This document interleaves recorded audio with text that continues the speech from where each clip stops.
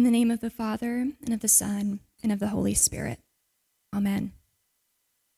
So, if you are someone who suffers from anxiety, or maybe I should just say, if you are human, then you likely struggle with living, quote unquote, in the moment.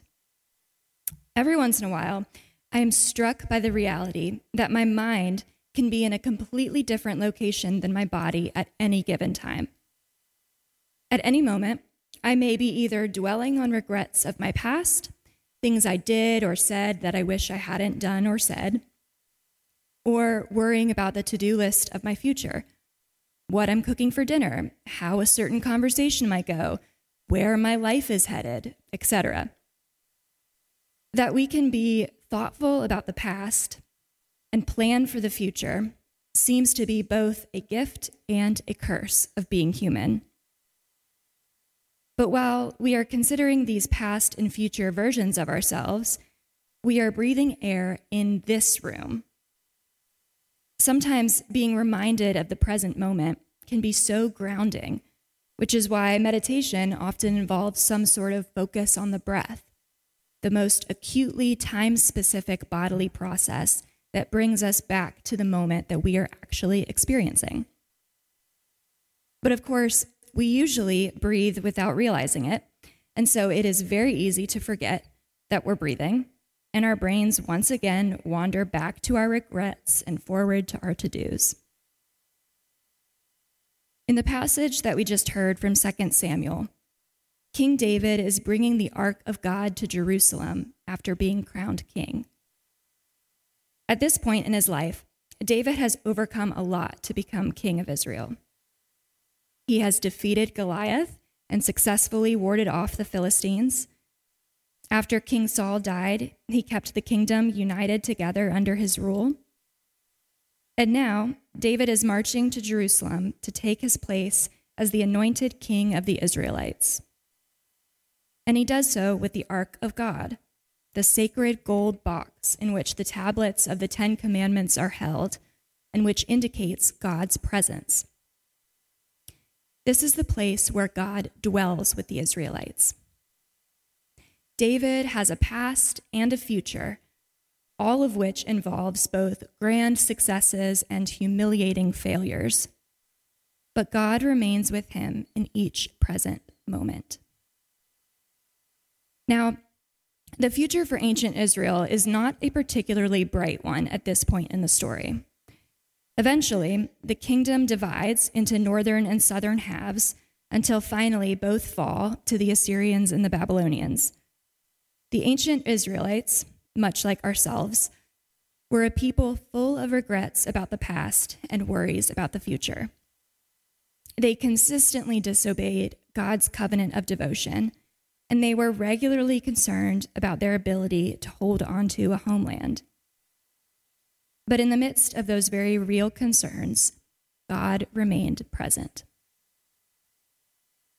When the ancient Israelites were finally exiled by the Babylonians and their kingdom had officially collapsed, the prophet Ezekiel had a vision of a cart carrying the glory of the Lord out of Jerusalem into exile with his people.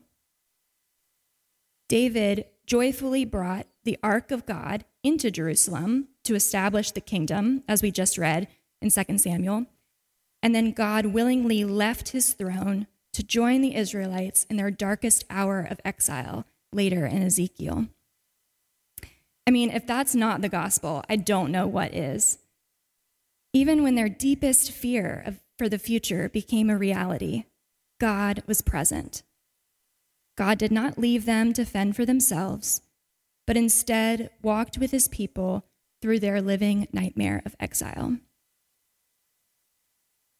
At the end of J.R.R. Tolkien's The Hobbit, Bilbo Baggins returns to his home in the Shire after adventures that he had stumbled into more or less accidentally.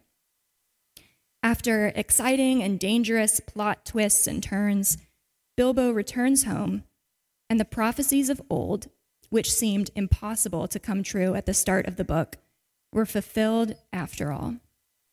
Finally, the rivers ran with gold from the prosperity of the land. At this revelation, at the very end of the story, Bilbo is shocked.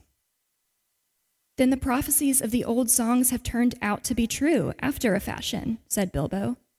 Of course, said Gandalf. And why should they not prove true? You don't really suppose, do you, that all your adventures and escapes were managed by mere luck, just for your sole benefit? You are a very fine person, Mr. Baggins, and I am very fond of you, but you are only quite a little fellow in a wide world after all. Thank goodness, said Bilbo, laughing, and handed him the tobacco jar. Bilbo was only quite a little fellow in a wide world after all, and the things that happened during his adventures, the good and the terrifying, were not done in a vacuum by pure chance. There was an active presence in Bilbo's adventures that brought him to where he needed to go, and so it is with us. Where your presence may be distracted by the past and the future, God's presence is an actively present one. When you and I dwell on our past regrets and our future obligations, God is with us in that moment, in those anxieties and fears of what could have been and what will be. God holds all of time, our pasts and our futures, and yet is still an in-the-moment God, working things together for our good in real time. Even if our deepest fears become a reality, as they did for the ancient Israelites in exile, we belong to a God who walks through reality with us. Like King David and Bilbo Baggins, our lives are full of adventures that bring worries and regrets, but we are not alone in this wide world after all. As the presence of God followed the ancient Israelites into exile, so did Jesus leave the right hand of the Father to be near to us. As the presence of God was embodied in the Ark of the Covenant for ancient Israel, so was it later made manifest in the incarnate body of Jesus, the man who would stop whatever he was doing, no matter how important, to be present with the people around him. The man who spoke the hard truth, telling his disciples that being anxious doesn't add a single hour to their lives. Jesus knows that we are preoccupied with our regrets and our fears.